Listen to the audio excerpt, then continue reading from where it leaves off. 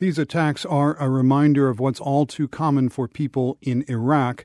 On Monday alone, dozens were killed in bombings across Baghdad, and just today, a bombing in a cafe claimed even more lives. It happened just days before Iraqis vote in provincial elections. Jane Araf is a Baghdad-based correspondent for Al Jazeera English and the Christian Science Monitor. She says the Boston bombings did make headlines in Iraq. And there was quite a lot of sympathy, a lot of feeling as well, of course, though, that at least some part of the world now knows what Iraqis feel like. But over that, quite a lot of sympathy for the victims and a statement from the Prime Minister here expressing his condolences. Was there any suggestion that, America is reaping what it sowed or anything like that?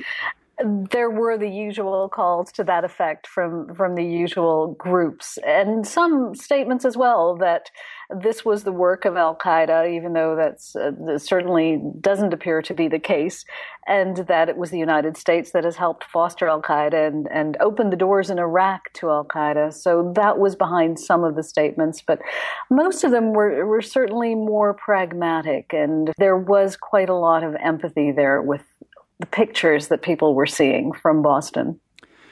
Now, for the past few days, we've been focused on people's reaction to the marathon attack, the shock, the trauma, the horror.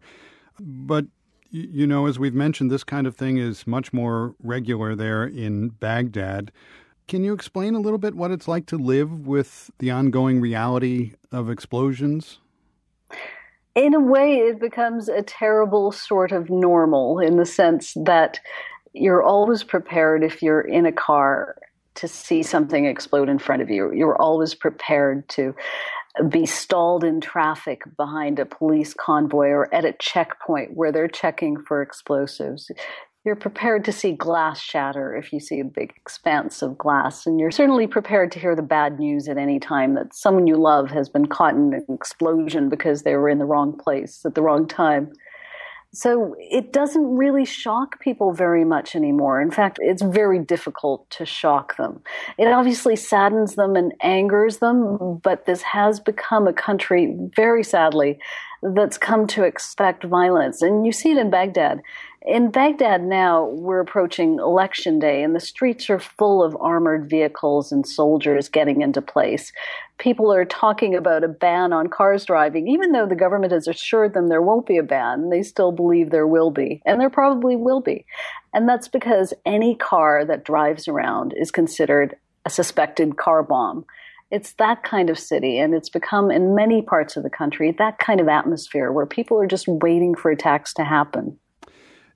Jane, the violence in Iraq, the violence we're talking about is kind of foreboding, but it's with the backdrop of elections coming up this weekend. You're right. It is a foreboding backdrop, particularly because there have been at least 14 candidates who have been assassinated, shot dead in targeted killings for the most part.